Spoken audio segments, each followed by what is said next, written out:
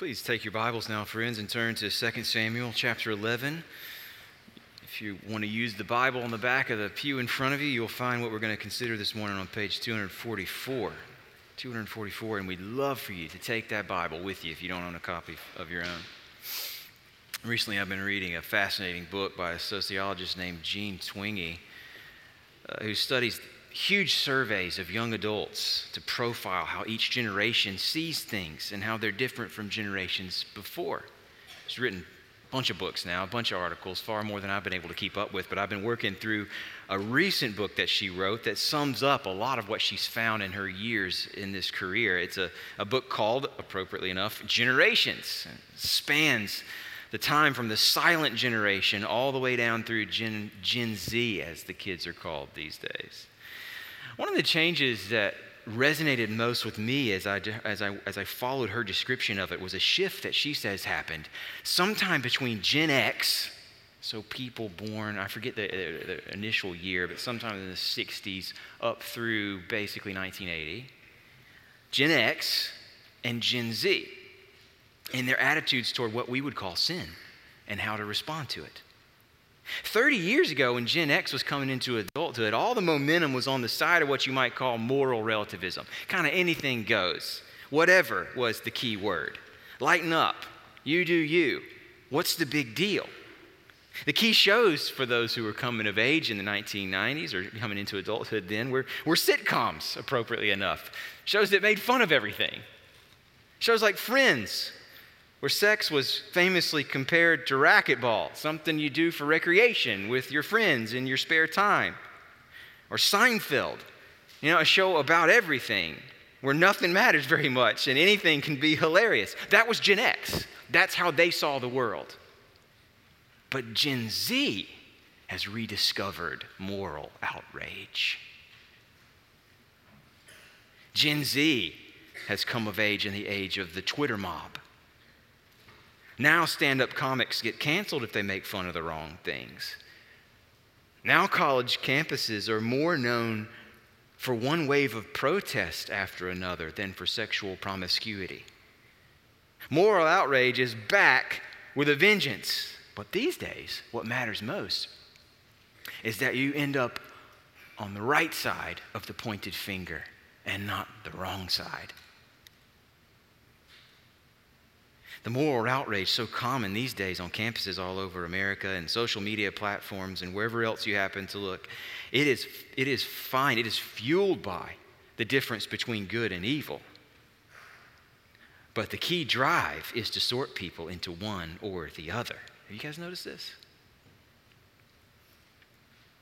One of the first steps toward Jesus is to accept that sin is serious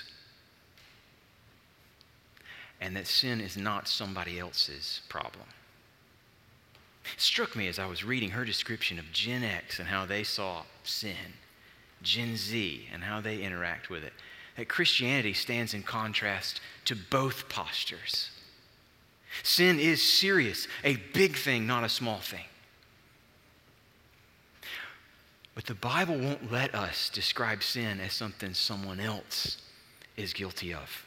It's not out there. It's not among them. It's in here.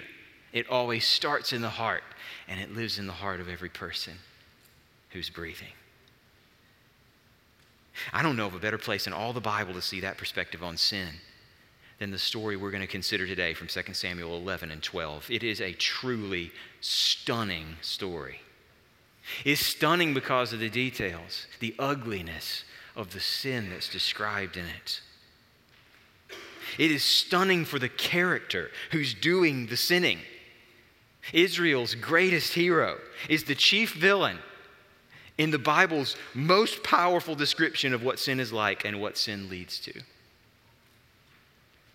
And this morning, to best unpack the power of this description, I think what I'm going to do is just tell you the story and then think about what we can learn from it. Tell you the story of what David did and then consider what we can learn from it. To get into what David did, I'm going to pick up at the beginning of chapter 11 in 2 Samuel and go ahead and read the first scene in this story through verse 5. And I want to ask you to stand with me in honor of God's word while I read.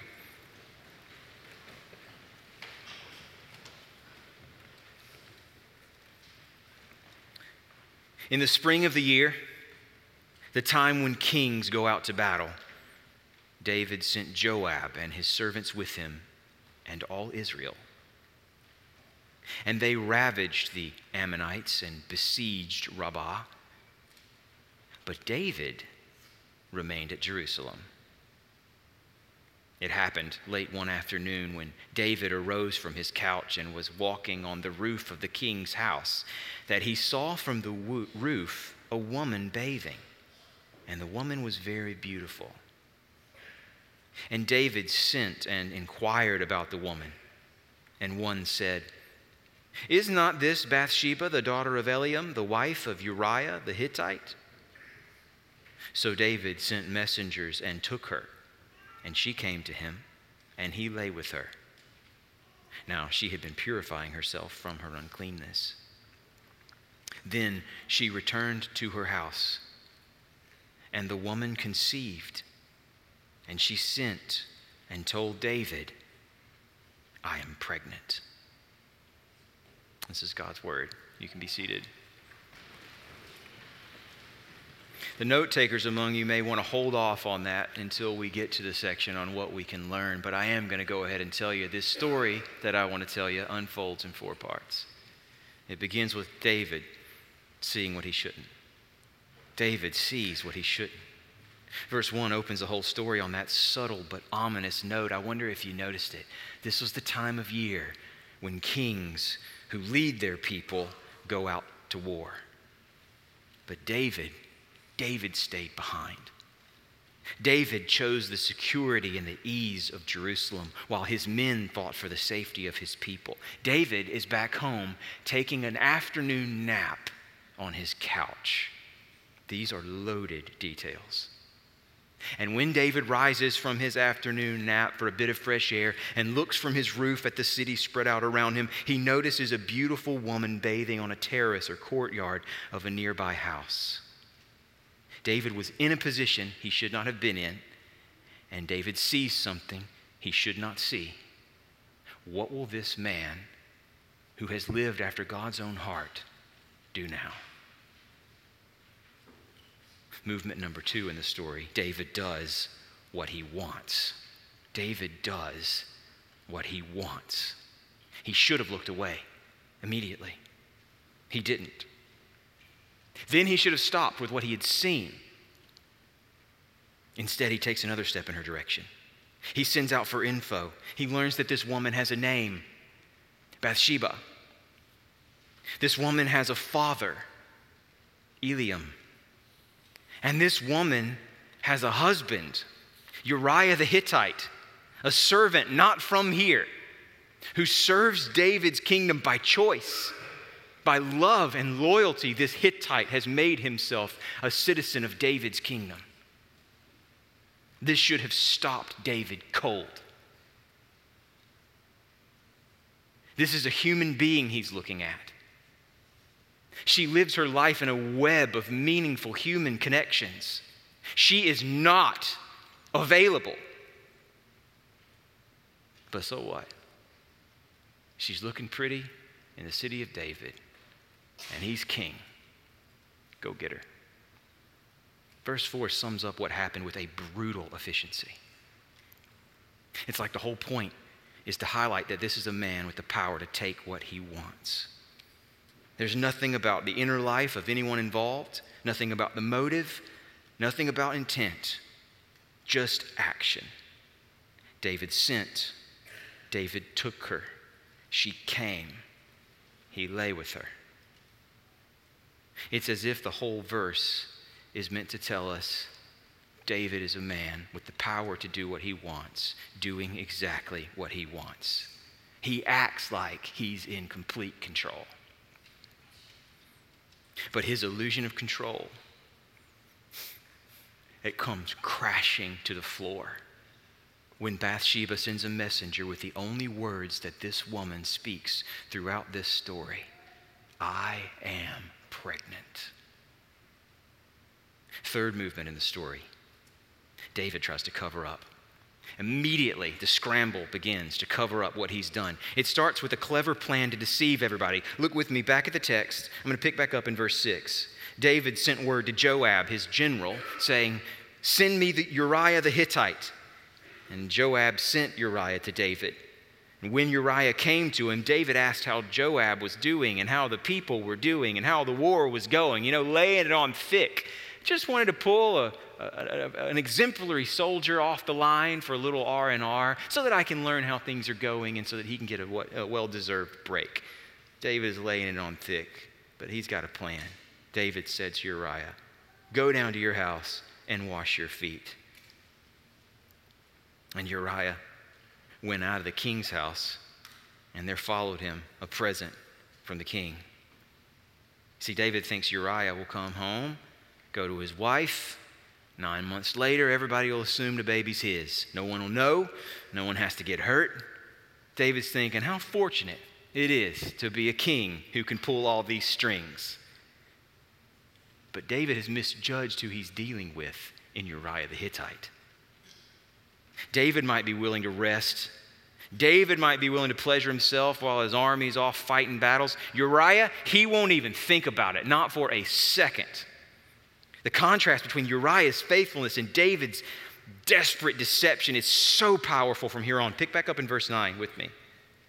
Uriah slept at the door of the king's house. Didn't even go to his house. He slept out there with all the servants of his lord, and he did not go down to his house. When they told David, Uriah did not go down to his house, David said to Uriah, "Have you not come from a journey?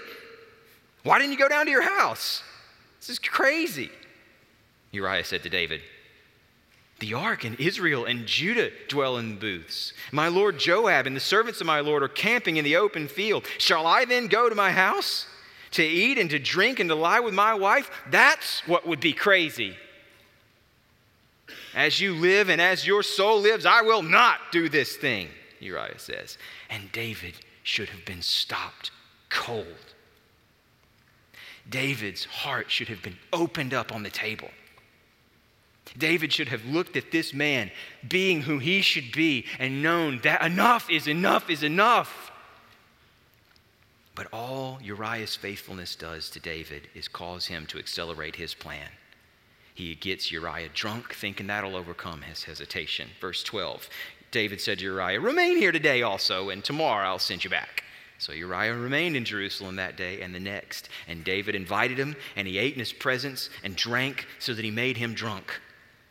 And in the evening he went out to lie on his couch with the servants of his Lord, but did not go down to his house. Once again, David does not get his way. So he takes the final fateful step. He comes up with a plan to have Uriah killed, and he sends that plan to his general Joab by Uriah's own hand. Let me simply read to you what happens next. Verse 14. In the morning, David wrote a letter to Joab and sent it by the hand of Uriah. In the letter he wrote, "Set Uriah in the forefront of the hardest fighting, and then draw back from him, that he may be struck down and die."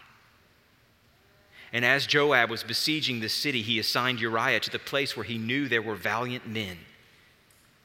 And the men of the city came out and fought with Joab, and some of the servants of David among the people fell.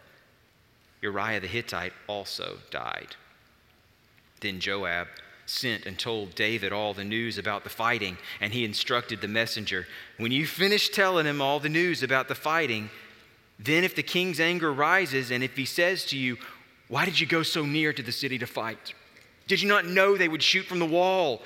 Who killed Abimelech, the son of Jerubbesheth? Did not a woman cast an upper millstone on him from the wall so that he died at Thebez? Why'd you go so near the wall?' Then you shall say, 'Your servant Uriah the Hittite is dead also.'" So the messenger went and came and told David all that Joab had sent him to tell. The messenger said to David, The men gained an advantage over us and came out against us in the field, but we drove them back to the entrance of the gate. Then the archers shot at your servants from the wall. Some of the king's servants are dead, and your servant Uriah the Hittite is dead also." And David said to the messenger, "Thus you shall say to Joab, 'Do not let this matter displease you, for the sword devours now one and now another. Strengthen your attack against the city and overthrow it, and encourage him.'" When the wife of Uriah heard that Uriah, her husband, was dead, she lamented over her husband. And when the mourning was over, David sent and brought her to his house, and she became his wife and bore him a son. But the thing that David had done displeased the Lord. This is an ominous summary of all that has happened in chapter 11. Behind the language translated in the ways I've just read stands a similar word used when David encourages Joab over what has happened, and when our narrator sums up what the Lord sees. David sends word back to encourage Joab. He tells him, literally, "Don't let this thing be evil in your eyes." Meaning, it isn't evil in my eyes. Why should it bother you? And then the final sentence of the chapter, the thing that David had done was evil in the eyes of the Lord. That's the literal translation every time. David could not cover up what he did from the God who made him king. The one who made the eye sees all.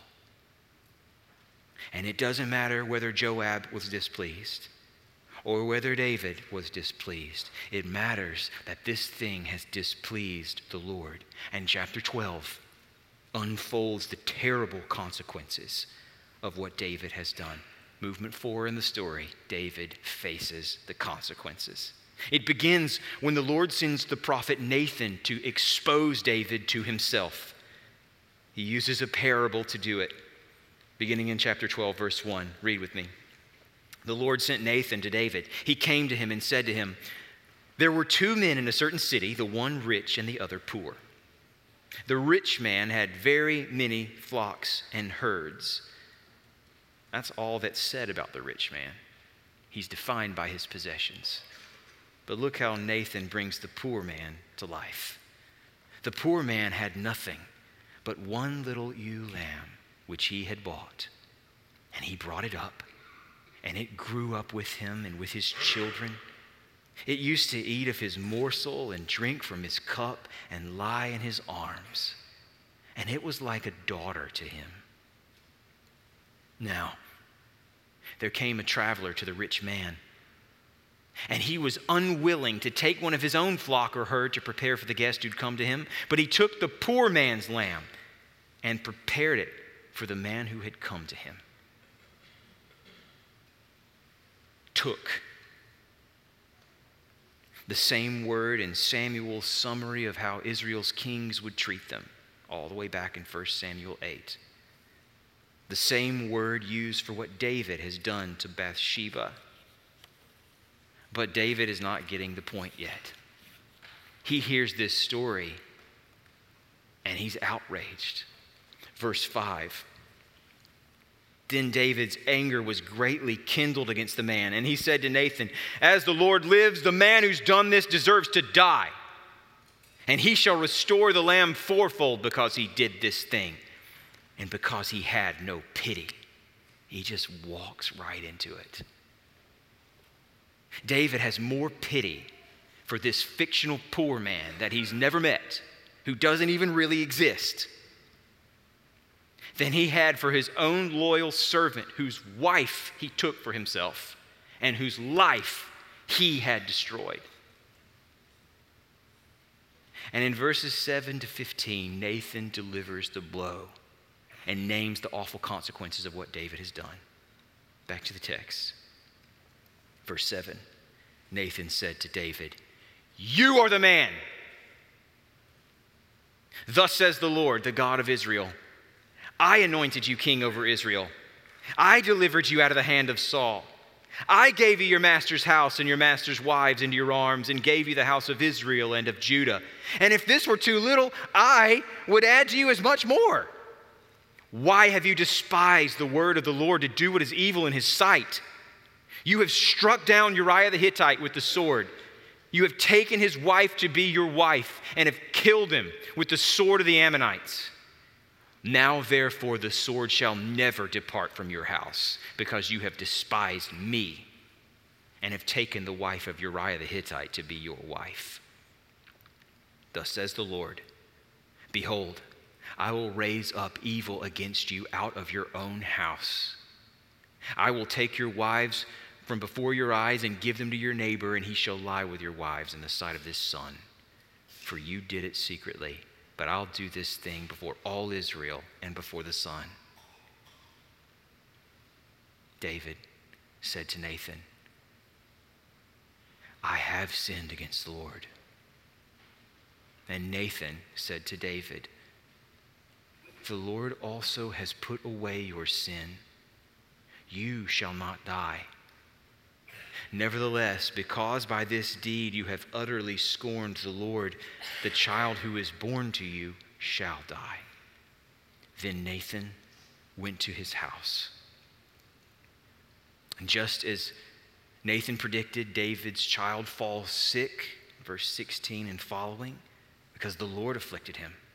David mourns over the child. He fasts and prays for mercy, but in the end, the child dies for the sins of his father. David and Bathsheba marry and have another son, Solomon, verses 24 and 25. And then the chapter rounds off with the capture of the city that was under siege at the beginning of the story. And so ends the story of what David did. What should we learn from it? The ultimate good guy in the storyline of the Bible is the chief villain in the Bible's deepest look into the nature of sin that you'll find anywhere. That is stunning, friends, and no accident. Because the Lord who made us, who loves us, whose rules tell us what is good for us, knows that we are not safer from sin than David was. Sin is universal. As David put it himself in Psalm 14, there is no one righteous, not one. Sin runs through every human heart. And for that reason, we got to pay attention to what this story teaches us, both about the nature of sin and about the God who sees our sin for what it is. What should we learn from this story?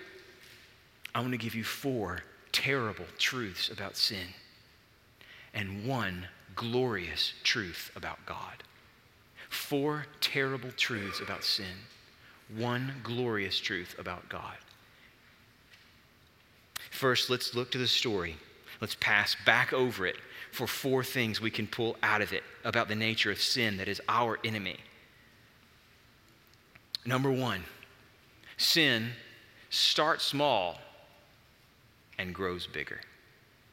Sin starts small and grows bigger. This you need to know. The story unfolds as it does to help us see how grievous sin, how unspeakable evil can sprout out of the most subtle and innocent roots. David didn't just wake up one morning plotting to murder his most loyal subjects. He just woke up one afternoon from a nap. He just took a walk on his roof for some fresh air. He didn't start with murder. He started in the wrong place at the wrong time. He should have been out there leading his army. That's where kings belong. But he was home. And at every point in the story, from that point forward, he just takes the next step, then the next step, then the next step. It's a vivid illustration of what James says in James chapter 1, verse 14. Each person is tempted when he's lured and enticed by his own desire. Then desire, when it has conceived, gives birth to sin. And sin, when it is fully grown, brings forth death. I'm sure that you can see what this means. If you want to fight against sin, you need to start at the root. You need to get upstream. You need to focus your battle far before the moment of decision. You know, when all the momentum is working against you. The challenge of making the right choice in a moment like that one is too great for you. You need to know your own weakness and know how sin operates on it and cut it off at the pass. Start upstream of where you're likely to fail. And keep yourself out of situations that might place you on a conveyor belt of desire that you won't be able to resist. So if you know that greed is a pressing struggle in your life right now, you need to act like you don't know Prime Day exists. When you see Black Friday ads start to roll your way, you need to not open them. You know a purpose of an ad like that is to create a desire you didn't already have. You have no idea what's on sale in those doorbusters. Translation, you don't need whatever it is. You didn't know to want it. But if you open those ads, knowing that greed is a struggle for you right now, you are asking for it. Is there anything sinful about opening an ad email or browsing whatever comes into your actual mail? Of course there's not. Of course it's not sinful just to open it. But that doesn't make it neutral. It can work for you or it can work against you in the battle with sin you know you're having right now. Cut it off at the pass. You struggle with envy? You know how envy works. It feeds on what comes in through your eyes. So don't put yourself in a position where you will see something that you will envy. Get off Instagram. Don't put yourself in a place where you have to say no over and over and over against a conveyor belt that is built to keep you from saying no. The whole thing built by masterminds who know how to manipulate what you see and know how to pitch what you see exactly to what they already know you want because they have all of your history, everything you've clicked on, everything you've ever shown interest in. They're all out to get you. It's not neutral. So if that's an issue for you, just get off. Don't put yourself where you shouldn't be. Do you struggle with lust? If you struggle with lust, you need to find a line that you can draw for yourself that falls way before you have the option to click on something you shouldn't click on. Way before you have to turn off something you shouldn't be watching that took a bad turn. You might consider a modern day version of plucking out the eye or cutting off the arm as just getting rid of the smartphone altogether. Why put yourself in a position that you shouldn't be in where you have to say no over and over to what you don't have the power to resist? Sin starts small, but gets bigger. So cut it off at the pass. Terrible truth number 2 is that sin feeds on deception. One reason it starts small and grows so big is that along the way it feeds on deception. I mean, right on the surface of the story is David doing everything he can do more and more desperately to cover up what he'd done, to deceive all the people in his life so that he could protect his own image and not be seen for what he was. But on an even deeper level, did you notice David was deceived even by himself? He didn't see himself clearly. He didn't see the evil in the evil he was doing, not as it was. See, sin is not just specific things we do that we shouldn't do. The Bible, it is that. It is every time we put our own interests ahead of God's and ahead of the interests of our neighbor. That is sin. It is action-oriented. But it is also a force backed by powerful evil, a force that works on us even when we don't notice it. And when the Bible talks about this force, it often talks about it as a blinding effect on our hearts and minds, a kind of voluntary slavery that we submit to by choice and then get ruled by when there are no more choices to be noticed. You can see this especially in how David reacts to Nathan's parable. You can tell David still has a working conscience. He sees the evil selfishness of that rich man right away. He doesn't need to be prompted. His heart is on fire with a righteous anger, an anger like God has for situations like this one. But he doesn't see himself in that story until Nathan drops the hammer. Did you notice? Why didn't he see it along the way?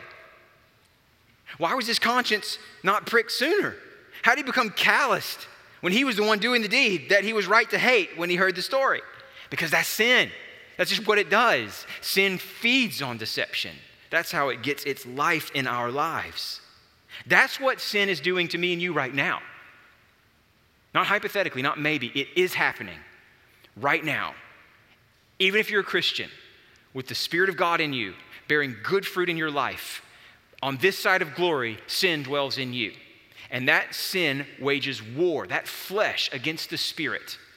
And in its war, what it's doing in you right now is blinding you so that you don't see what's happening. So, if you know that's what sin does, how do you account for it? How do you account for the fact that you can't see yourself as you really are?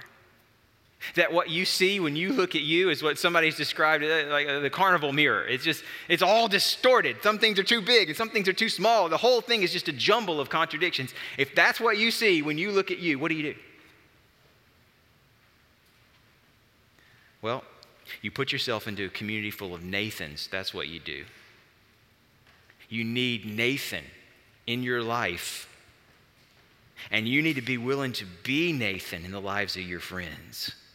Nobody ever wants to be in on a scenario like this one here. On either end of it, it's no fun to be confronted about sin or to do the confronting about sin. No one wants that. But sin feeds on deception. So the Bible commands this.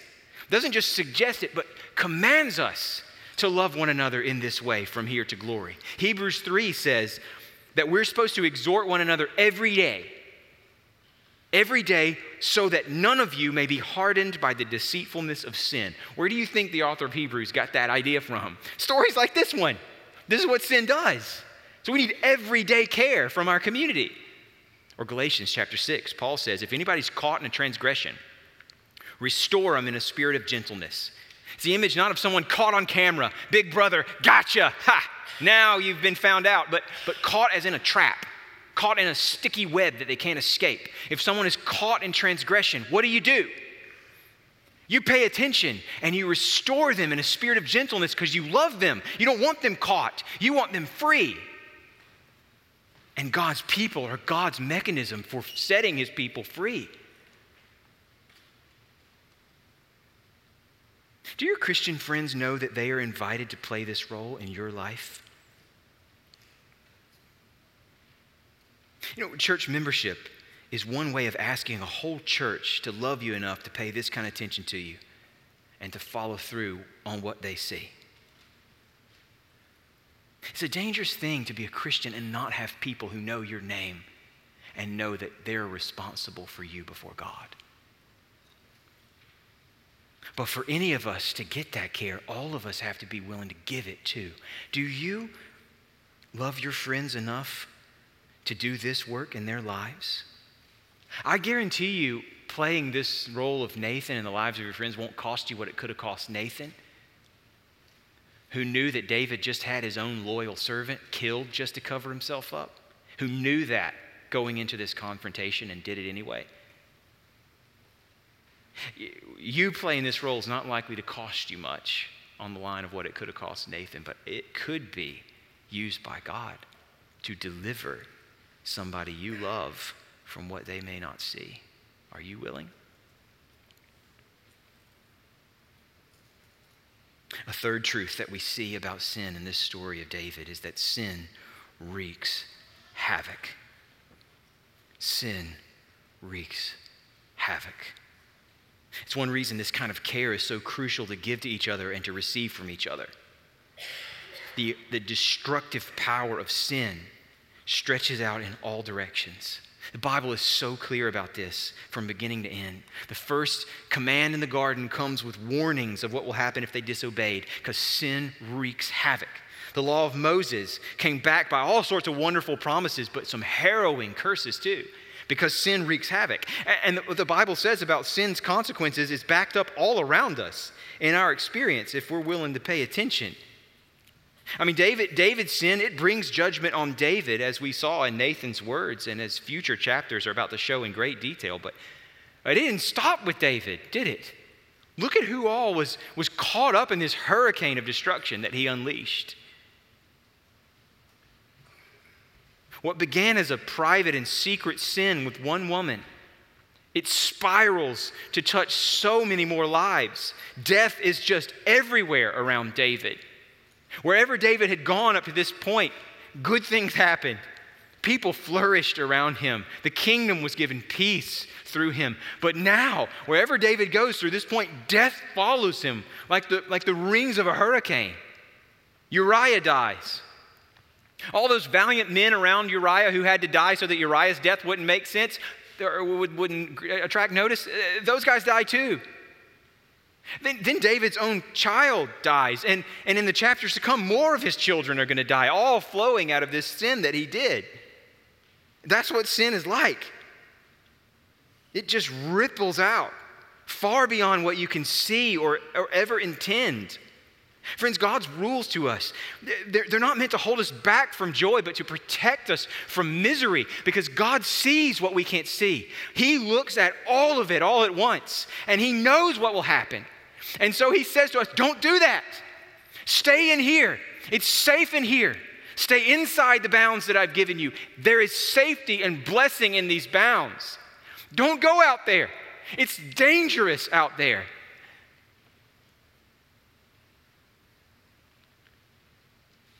We can't see where these harmless acts may end up. These acts we convince ourselves hurt no one.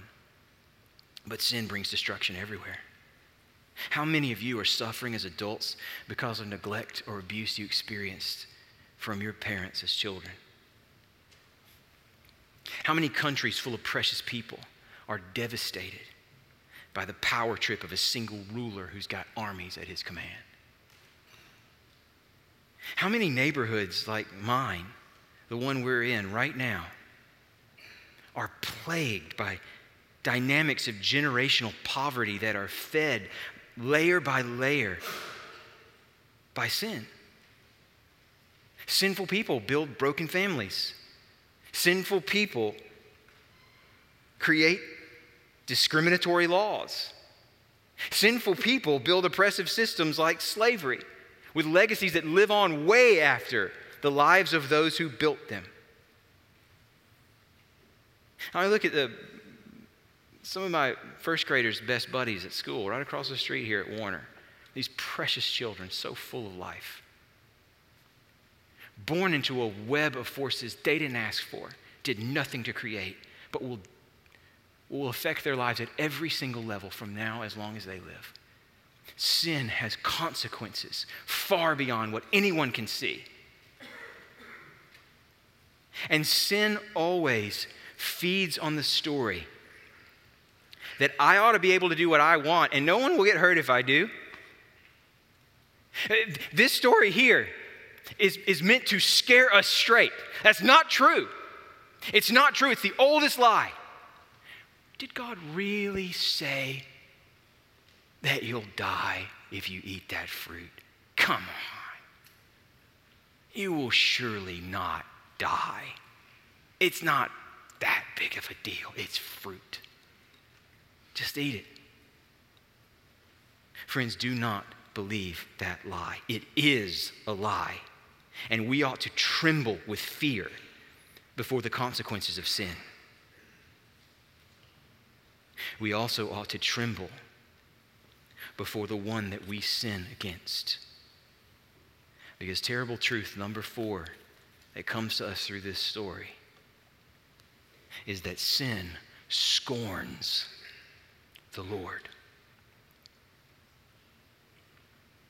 When Nathan has finished his pronouncement of judgment, David confesses the truth, verse 13. I have sinned against the Lord. Nathan had framed David's sin in the same way. In verse 9, he says, David despised the word of the Lord. In verse 10, the Lord says to David, you have despised me. And in verse 14, Nathan says that by this deed, David has utterly scorned the Lord. But maybe the most bold statement of all comes in the psalm that David wrote after Nathan confronted him. Psalm 51 is David's prayer to God in the wake of this moment. And in that prayer, David prays to God, against you and you only I have sinned. And we should be thinking, seriously? Against God only? I mean, in this one story, David breaks like half the 10 Commandments, almost literally half of them, against specific people with specific names. He coveted his neighbor's wife rather than being happy in their happiness. He wants what Uriah and Bathsheba have, and he takes it for himself. That started with coveting and sinning against and breaking the 10th commandment. Once he did what he did, think of all the deception in his cover-up, all the lies he told through his actions. He broke the 9th commandment. He broke the 7th commandment when he committed adultery, sinning against Uriah and against Bathsheba. And then he broke the 6th commandment when he murdered Uriah to cover it all up. But when Nathan and the Lord confront David, they point to what he did underneath what he did. He despised and scorned the Lord, and that's what David saw too. I have sinned against you. Friends, that is a powerful insight into the nature of sin right here. Before you can break any of the other commandments, you have to break the first one. Have no other gods before me. No other gods before me. David made a god out of this beautiful woman. That's why he coveted her. That's why he took her and committed adultery with her. He couldn't live without what God had not given him. David made a god out of his own reputation. That's why he broke the commands against lying and ultimately against murder to cover his own tracks. He idolized his own reputation. He couldn't let it fall. He had to keep that man-made God propped up on its shelf so that it wouldn't be destroyed. And overall, he made a god of himself, of his own desires. He despised the Lord and put himself on God's throne. He said, my life on my terms. If I want it, I get it. And that's what all of us do when we choose sin over what God has spoken to us. Every time, that's what we do. There is no victimless crime when we sin. It devastates the people around us, and beneath that, it scorns the one who made us and gave us everything that we have. Sin is our way of looking at God and saying, we want you gone. And to set that record straight, the wages of sin is death. In God's perfect justice, he gives us what we ask for. Those are the 4 terrible truths about sin that come out in this vivid story. And you've spent most of this morning sitting under that heavy flood. So much difficult truth to look at clearly. I wonder if you're feeling the weight of it all. If you are, whether you're feeling that weight for the very first time, or you're a Christian who's weary from what seems like a life of 1 step forward and 2 steps back. David's story shows us more than simply the ugliness and the devastation of sin. It shows us one glorious truth about God. And this is where I leave you. God is merciful to sinners who repent. God is merciful to sinners who repent. David's story shows us how to repent of sin and what we can expect from God when we do. David just admits all of it. No words of deflection, no context to make himself look better, never insists that never meant for it all to happen. He doesn't try to explain his intent. He makes no excuses Verse 13, I have sinned against the Lord. Psalm 51, I know my transgressions. My sin is ever before me. Against you and you only I have sinned and done what's evil in your sight. You are justified in your words. You are blameless in your judgment. And friends, this has to be our move too. This is step one. I have sinned against you, Lord. Your ways are good. I rejected them. It's all true. And then he throws himself on the mercy of God. You see it most clearly in the words of Psalm 51. Purge me, he prays, and I shall be clean. Wash me, I'll be whiter than snow. Hide your face from my sins. Blot out all my iniquities. Please, in other words, be merciful to me, a sinner. That's it. That's all I've got to say. Be merciful. And friends, when you ask this of God, he says yes every time. Every single time, his answer is yes. God is merciful. The signs are all over this story. Every single one of them points to Jesus. Did you notice what Nathan said to David after he confessed? The Lord has put away your sin. You shall not die. And in verse 24, when David and Bathsheba give birth to a new son and they call his name Solomon, which means peace, the Lord gives him a different name, Jedediah, beloved of the Lord who promised his steadfast love would never leave David's house, despite sin, is following through on his promise. And of course, ultimately what this story points us to is David's greater son, Jesus. God's mercy to sinners like David and you and me shows up in the gift of his own son. Because for the Lord to put away David's sin, somebody had to die. He had to lay it on somebody. God is holy. Sin has consequences. Somebody must die. But Jesus Christ is God's answer to the prayer of Psalm 51. Blot out my transgressions. Cleanse me. Hide your face from my sins. For God to say yes to those cries for mercy, he'd have to blot out the life of Jesus. He'd have to hide his face from Jesus. He'd have to cleanse sinners through the precious blood of Jesus that washes them clean. For sinners like David to live, David's greater son, God's own son, would have to die in his place and in ours. But friends, he came to do precisely that. Not willing to if it was necessary. He came to do that on purpose. When Jesus was getting a bunch of grief from the religious leaders about who he was hanging out with, tax collectors and sinners, notorious sinners like David. Do you remember what he told them? Those who are well have no need of a doctor, but those who are sick. I have come not to call the righteous, but sinners to repentance. This is what I came for. It wasn't like he came for those who deserved the effort and along the way sometimes lumped in a few misfits who happened to cross his path in a good mood. No, his whole life and his purposeful death all hitting the target that he set for himself in the beginning, a rescue mission with notorious sinners in mind. Because God is merciful beyond belief. And you are hearing this right now, which means you're still alive. You have breath in your lungs. And as long as you have breath in your lungs, you can repent and know the mercy of this God. If you come to him, he will never turn you away. So come. Just come. Let's pray. Father, we ask you for the grace to believe that all of this is true. The depths of our sin and the greater depths of your mercy. And we ask you now to give us faith to embrace what you have done, to undo the effects of all that we have done. Protect us from pride, from self-defense, from any empty justifications we might throw out. And help us to be humbled, left falling only on the strong and certain rock of Christ.